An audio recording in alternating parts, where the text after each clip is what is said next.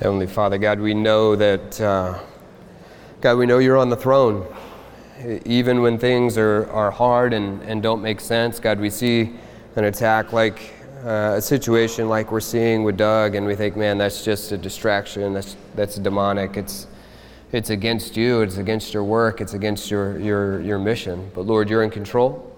You're in control when lives are lost. You are in control over the families that are left behind. God, we pray your peace, we pray your hand in these situations. Lord, we ask that you would guide us tonight as we open up your word. In Jesus' name, amen. All right, so we are looking at ministry principle number 8, coming to the end of the series. And as you guys kind of pointed out a minute ago, the principle is we protect unity. You even had the handout to help you because it's right there on the top. If you didn't, put your hand up and you'll get one. They're bringing them around if you need a handout. Now, unity is a big deal, right? If you listen to maybe championship athletic teams, they'll always talk about unity. They understand it. They get it, right? And you don't go and win a season and win a championship without having some sort of team unity, right? They get it, but the church struggles with it. We have a hard time with unity. Across the board, if you look at churches in the world and you just look at what God tells us in His Word, we see that unity is something that we struggle with. And especially the bigger you get and the more diverse you get. I mean, just a few minutes ago, some of you were going, I don't even know what this guy's saying on the stage. And you were already divided because we got multiple languages going on in this church. We've got multiple cultures going on in the church. But that's exactly who God called us and instructed us to minister to, right? But the more diverse you get, we've got multiple age groups. You know, some of it, sometimes we have our kids up here and then you got to pray with kids and maybe someone else's kids. You're like, I don't even know how to pray with kids. Right, so there's all kinds of things that can divide us and separate us. Cultures, you know, basically you've just got the shoes on in the house and the shoes off in the house. Cultures, right? But that divides us. You go to the house and you do the wrong thing, then, and basically you've just got cake or pie, right? You can only get one. Let me see it. If you're a cake person, cake, only cake, cupcakes, rest of life, oh, they're all on this side of the room. Pie, the pie people, there we go. The Lord is with you. You see? And just like that, I just divided the group. And it doesn't take much. Sometimes it's just a little thing like that. Sometimes a little offhanded comment. Sometimes just a little difference. And we think these things that don't even matter, all of a sudden we're like, but he likes cake. But he's a cat person. Can't trust a cat person. Or a dog person, or whatever side you're on. He wore his shoes in my house. Which I know that's our culture, but it is kind of gross. I mean, you wear your shoes all over the place. You take all of the nastiness of the world and you just bring them in your house and you put them in your bedroom carpet. I mean, I do it because that's our culture, but I've been other places. I think they got that one right. But why does unity matter? And I want to take just a minute, and this is a really basic foundation, and I think most of you know this, but I think it's worth saying and reminding us as we start. We'll lay this foundation. Why does unity matter? One, because unity is a reflection of God's divine nature. God's nature is that He is one, is that He is unified. And we could look at many, many verses, and I put some there on your handout, but God told us from Deuteronomy 6:4 that He is one. He told us in 1 John 5:7, there are three that bear record, but these three, they're one. That He is not in and of Himself divided. He sent His disciples in the name of the Father and the Son and the Holy Ghost in Matthew 28 to go. Why? Because it's one. You go in the name of all of them. And this is the God that we serve, the God who is in and of Himself, by definition of His very nature and being. He's unified. Except for that one moment. It's kind of hard to understand at the cross, right? Where Christ said, my God, why hast thou forsaken me? But in that moment, where there was this division, where there was this space made for Christ to die, all of that was done to purchase unity. to purchase us back so that we could be united to him, right? So originally, when you look at creation, creation was not divided. Originally, creation was created to reflect the nature of God perfectly, and it was unified. Heaven was the throne, and earth was my footstool, and there was no division. It was created with a purpose to be inhabited, and the sons of God would praise in the presence of the Lord. And if you go forward in time and you get to the recreation, you're going to see that the sea will be done away with, and there'll be a new heaven and a new earth, and that division will be gone again. And we'll get back to a place where even creation will reflect the nature of God as a unified God. This then is the message that we have heard of him and declare unto you, that God is light and in him is no darkness at all. But when you look into Genesis chapter 1, you start to see those divisions. You see that there was light and darkness and they had to be separated. And all of those divisions, it doesn't represent what God had in mind for his creation.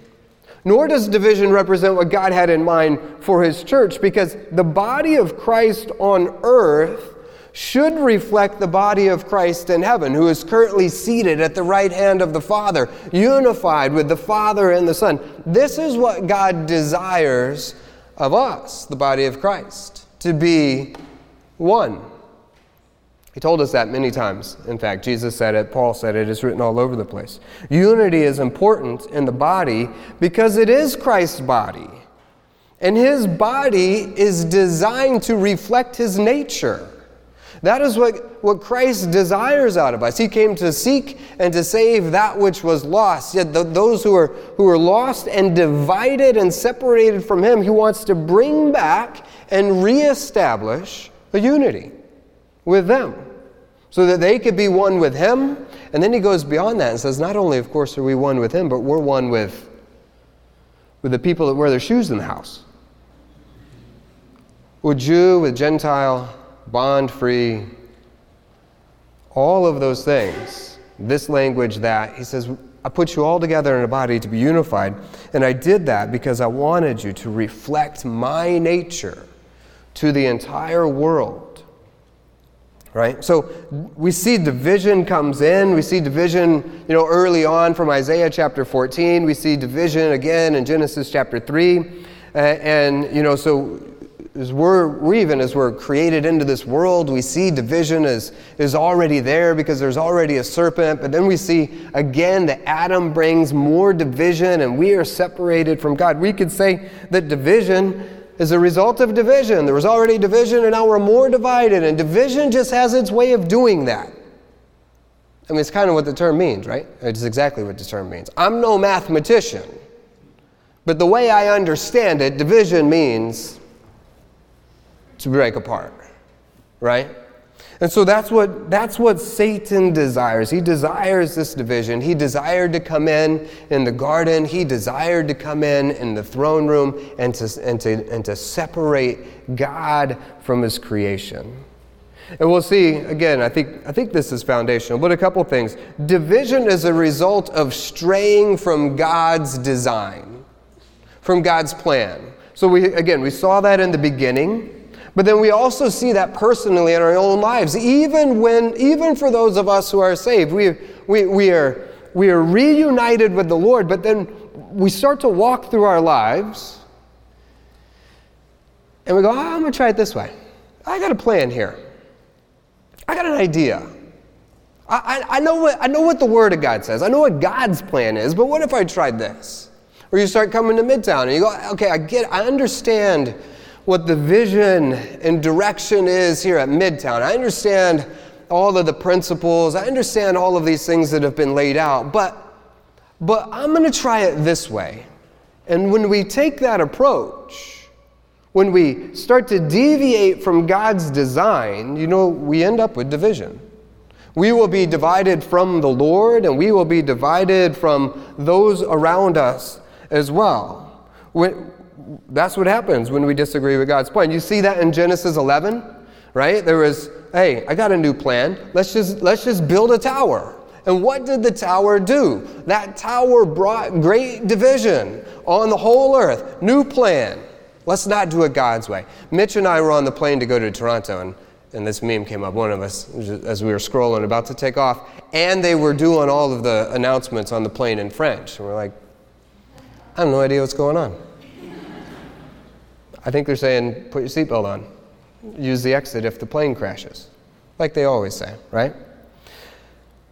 2 Samuel 15, Absalom, he had his own plan. He said, hey, let me just try this my way. I know what the king said, but when he went and he tried his own plan, it divided him not only from the king, but from the kingdom as well, and from the people of the kingdom. Now, this is what we do as believers. And when we try this, the result will always be the same. When I say, I'm going to go it alone, I'm going to take a different approach, I'm going to go about it. I know what you guys are doing, but what about this plan?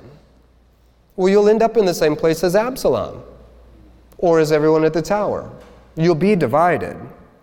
Division, when we look through Scripture as well, we see it's a result of distancing ourselves from God's character, right? Not only from straying from His design, but then just distancing ourselves from His character. When I am divided from another brother or sister, when I'm divided, when there is a schism, when there's strife, when there's some sort of division here among us, among y'all, it's because somebody has distanced themselves from God's character, from the character that they should have in their life.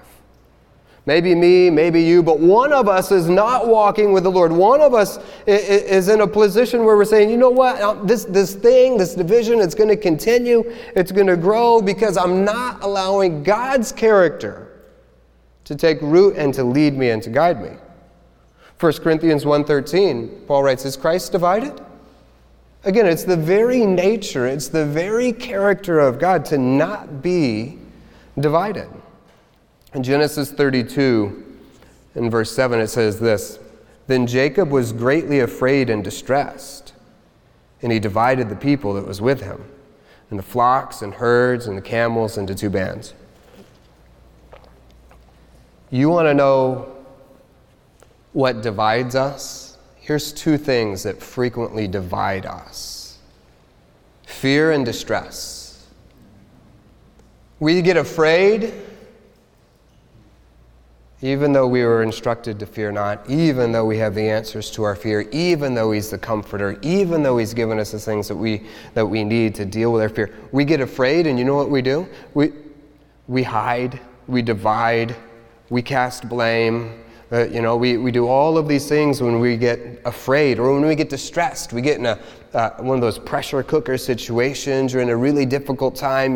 Work is hard, life is hard, whatever. Kids are hard, marriage is hard. When we have stress, we have a tendency to divide. We let fear and distress divide us instead of drive us into the Lord. We can respond like Jacob. Instead of trusting the Lord, instead of pressing into the things that God has for us, instead of following His instruction, we go, fear, distress, run. You know? You done it? You know some who have? When I'm afraid, I'm more likely to divide. When I don't know how to handle my distress, I'm more likely to divide. There's something in us, Sam says it, as men, he says, we're like dogs, right? When we get wounded, we just want to run and hide. We want to be divided. We don't want to show that we don't know how to deal with it or we don't have it under control, and so we divide. And so division is a result of a distance from God's character. So for us as the body of Christ, it is so important for us that we have the character of God as a priority in our life, that we have the design of God, the plan of God as a priority in our life, and that we're seeking after those things, because those things are the things that will begin to divide us one from another. Now, at salvation, God began to restore that, and I mentioned that a minute ago, Galatians 3:28, there is neither Jew nor Greek, there is neither bond nor free, there's neither male nor female, right? We're all made one in Christ. And this is His heart's desire, is that we would be one, that we would be unified, that we would have unity. And this is why This is my first key thought. It's this. Because unity is not primarily for our benefit. It's primarily a testimony. Now, we get a lot of benefits from being unified. But when we're not, we're telling the rest of the world, we're telling the rest of the church, and we're telling the lost world, we're telling our coworkers, we're telling everyone out there that the God who created it all, the God of unity, well, He's not good enough. But our unity proves to the world that there is something out there that is greater than all of the differences and stresses and fear that comes up in life. When the world sees unity in a big group of people that are so different, that gives testimony to the nature of God. And the unity that we have within the body, praise the Lord. It does make life easier to live peacefully with all men. But beyond that, God's name gets exalted. Or when we're divided, we destroy that testimony. So it's His name over my name. It's His benefits over my benefits. But we're like, well, just let me be mad for a bit. I just want to sulk. Maybe a sulking type. I got to stay mad. I'm going to be mad for a while and then I'll get over it. Well, while you're being mad for a while, during that while, your Lord's testimony is being destroyed. So, I don't know. Maybe we should deal with it quicker. All right, so that's foundational. That's where we have to start with this idea of protecting unity. Now, the way that principle is written, we protect unity. That's a strong middle word there, protect, right? That's a fighting word. That's an intense word. If you remember in the early days of Under Armour, they had that saying, protect this house. Who remembers that? That was like the battle cry that they came out on. And if you were, when was that? Like 2000, late 90s, something like that, whenever that company started. Like that became a big deal. Like, yeah, protect this house, right? Or you just think about that in the context of maybe you're a family, you're a father, or you have kids. You think about the idea of protecting your people. You go, okay, there's a lot that goes into that. Now we're saying we take that attitude towards unity. So I want to talk to you for just a minute about why it is a fight. Why is it a fight? Why should we fight to protect unity? And I'll say number one, because unity is not naturally there, as we just looked at.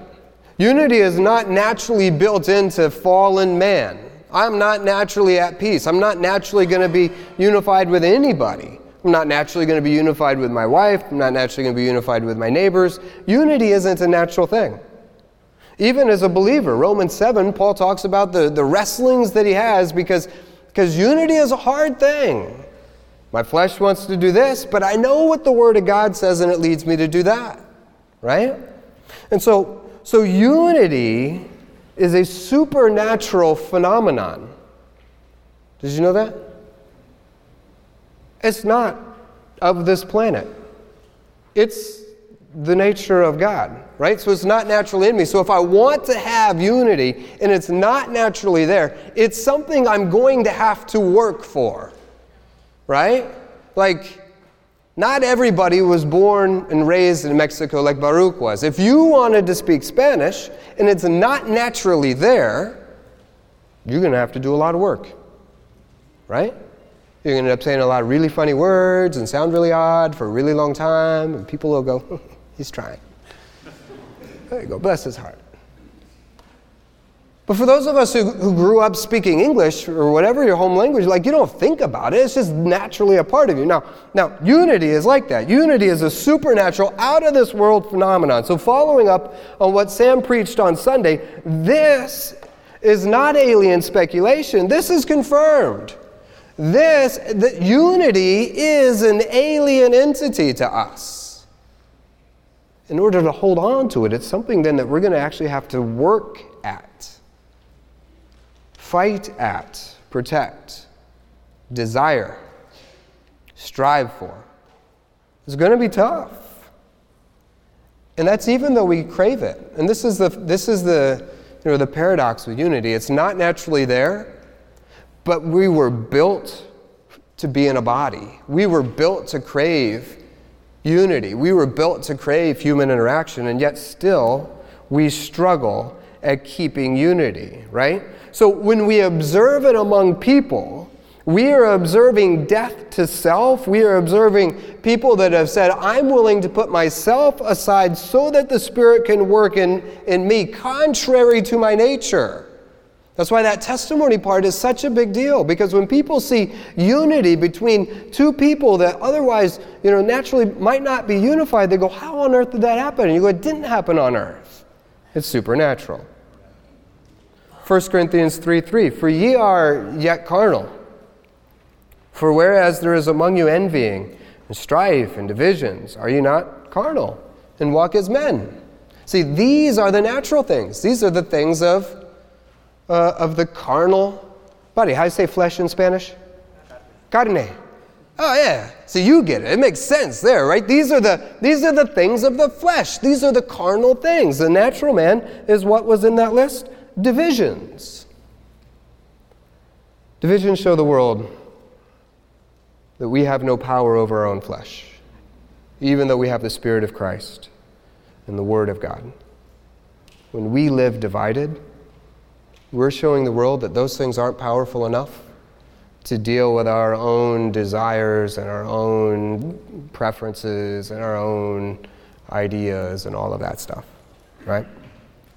Everything that the Bible tells us when it instructs us towards unity, all like Romans 12:10, be kindly affection one toward another with brotherly love and honor, preferring one another.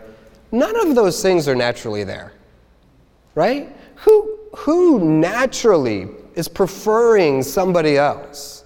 These are all things that God has to work in us. Now, because it's a prayer service, I want to give you a few prayer points as well. And so our first prayer point will be this, related to unity, and it's going to come from Psalm 86, verse 11.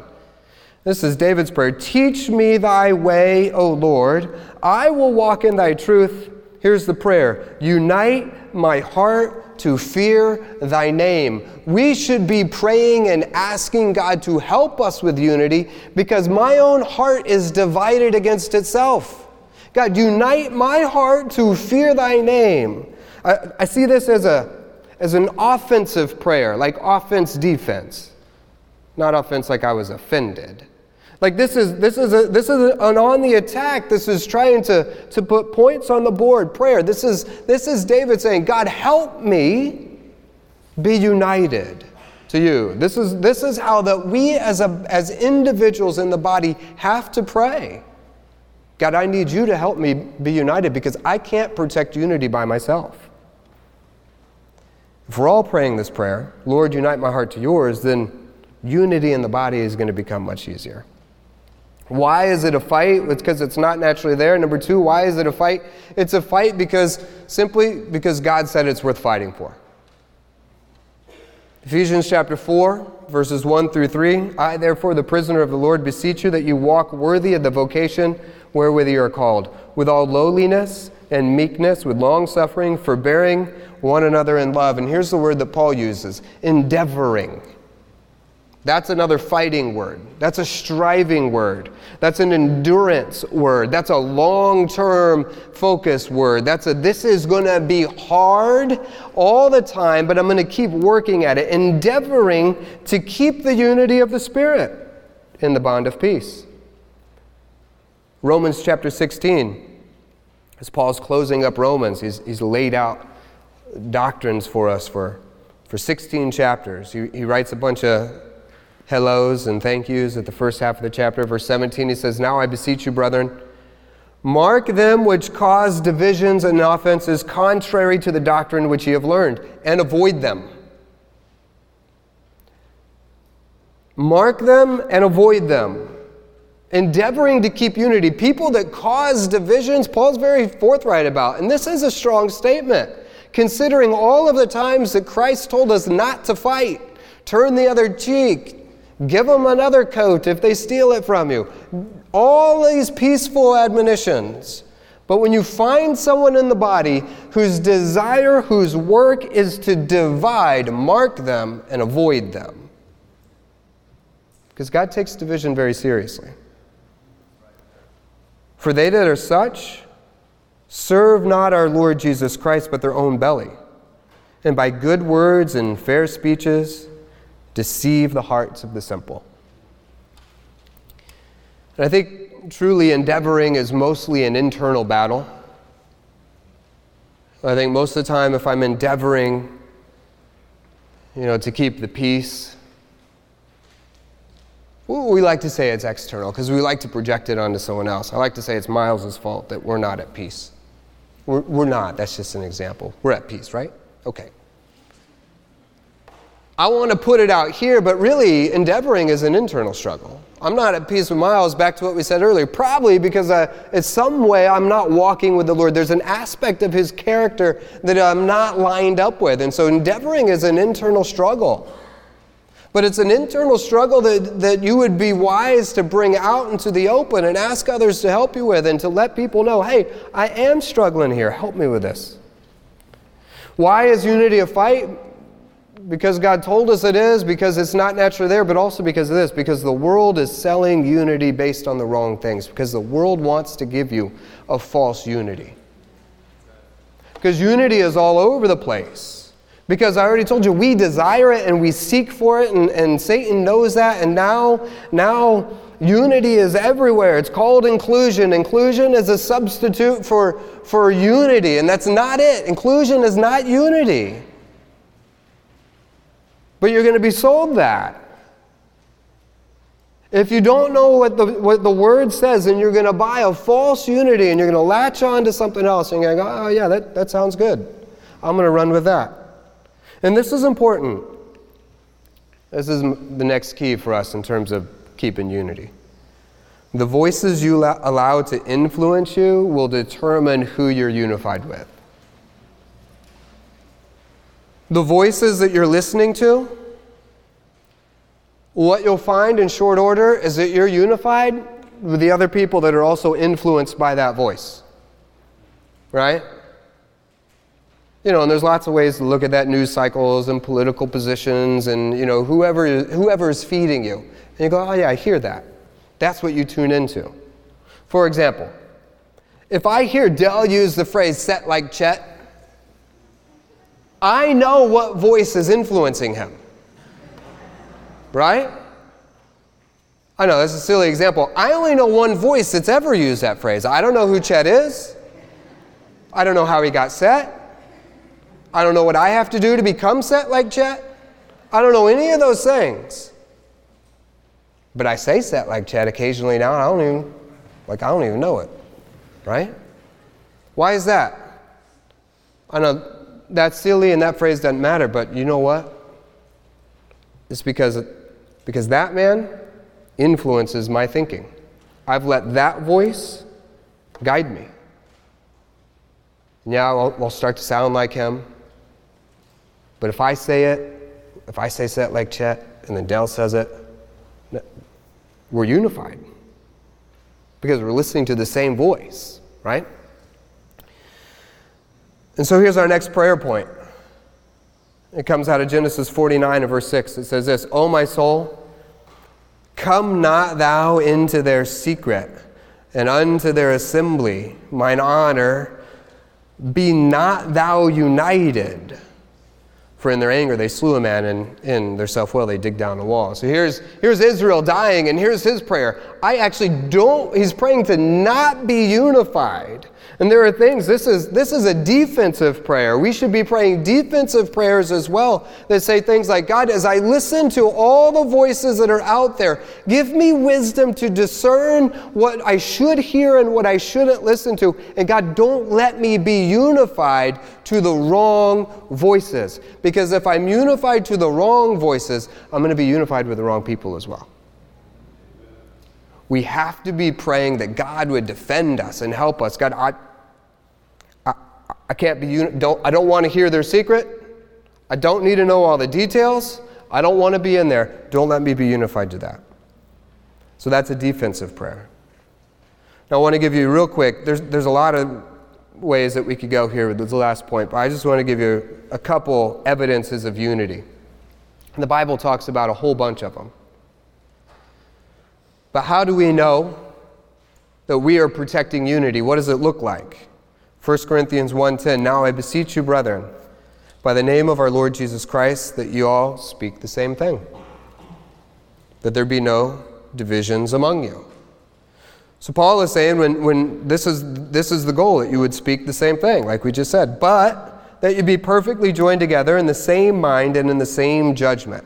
So this is the goal. Here are three ways that we know that we're protecting unity. One is that we speak the same thing. When we are communicating the same, then we are unified, as we just walked through. But where does that come from? Paul breaks it down and he says, you will speak the same thing, because that's outward, when the inward parts are the same. When you're thinking the same and judging the same. Okay? So of course, we have to think the same in order to be unified. And how do we think the same? What guides our thinking? Philippians 2, verses 2 through 5, fulfill ye my joy that ye be like-minded, having the same love, being of one accord, of one mind. Let nothing be done through strife or vainglory, but in lowliness of mind let each esteem other better than themselves. Look not every man on his own things, but every man also on the things of others. Let this mind be in you, which was also in Christ Jesus. And this is the key. If we are going to protect unity, we have got to let the mind of Christ dwell in us. We have got to be a people that internally we're already thinking the same thing. The speaking is evidence that the thinking is already being processed in the same way. We're like-minded by having the mind of Christ. If we are truly going to be a people that protect unity, then we have to be a people of the book. This principle ties us back to other principles that we've already had and already looked at. They work together. We have a final authority. We are people who are accountable to the Word. Those are other ministry principles that we run by here, because that informs our thinking. And then Paul also says that you would judge the same, meaning you would make the same applications. We're unified when we're thinking the same, and the output becomes the same. We're making the same application. So we have the same judgment. That's the ability to process the Word and come to the same conclusions. This, too, pushes us right back to other ministry principles that we've already talked about. We are always making disciples, meaning we're training others in the Word and showing them how to think. We're training leaders. We're showing them how to make application. We're showing them how to come to right judgments. Right? So one thing that you shouldn't do is run from pastor to pastor, or Bible study leader to Bible study leader, or pew buddy to pew buddy, and take your problem all over the place to shop around for the answer that fits you best. Now, I'm going to go over here. I'm going to see what Brian has to say. I didn't like what Brian had to say, so I'm going to test out Miles. Miles said the same thing as Brian. Interestingly enough, because they think the same and they're making the same applications, but I don't like it, so I'm going to move on. I'm going to try Uriah, right? You are sowing division when you do that. You go, I'm just getting a second opinion. No, you're looking for one who's already been splintered off, and you're going to latch onto them and you're going to divide with them. Don't do it. If you're here, if God's put you in this body, if you're bought into it, if you're sitting under a pastor, a fellowship leader, then submit to it. Trust that God is leading them, and trust that they love you and that they are investing in you. And so, you know what? I'm going to be all about the Word, learning it, learning how to make application. And even when it hurts and even when I don't like it, I'm going to submit to it. Because we have to protect unity. The last thing is this, 1 Corinthians 11:18.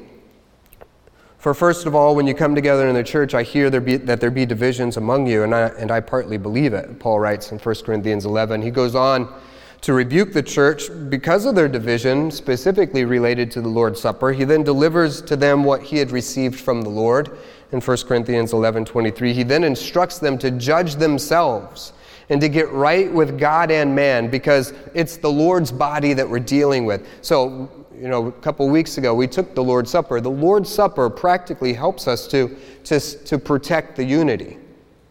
God actually gave us a tool to maintain our unity. So we ought to be doing it regularly. But also this, listen, here's our last key point. Those who protect unity receive and deliver correction well. Okay? If you can't receive a reproof, you're not helping to protect unity. Here's our prayer point, Psalm 141, verse 5. Let the righteous smite me. This is David's prayer. Let the righteous smite me. It shall be a kindness. When you're a discipler, when you're a ministry leader, when your pastor comes to you and says, hey, I've noticed this in your life, your response should be, praise the Lord, thank you. Let it be a blessing, for it's an opportunity for you to grow in unity. It shall be an excellent oil, which shall not break my head. If you need to deliver reproof, instruction, correction, make sure that you know how to deliver it in such a way that it does not break the head of those you are delivering it to, disciplers, leaders, counselors. In order to protect unity, yes, sometimes we say hard things to people, but it has to be said in a way that they can hear it without being crushed. Don't let it break my head, for yet my prayer also should be in their calamity. And this is a submissive prayer. That's our three prayers. Brian's going to come up and close us with worship. If you need to take some time while we're singing to pray, do it. If you need to take time to protect unity by going and talking to somebody, do it. If you need to examine God's character and your character, do it. If you need to say, God, just help me to receive rebuke and to be willing to grow, then do it. And if you need to go pick up your kids, do that as well. We're out of time. We're going to close with worship.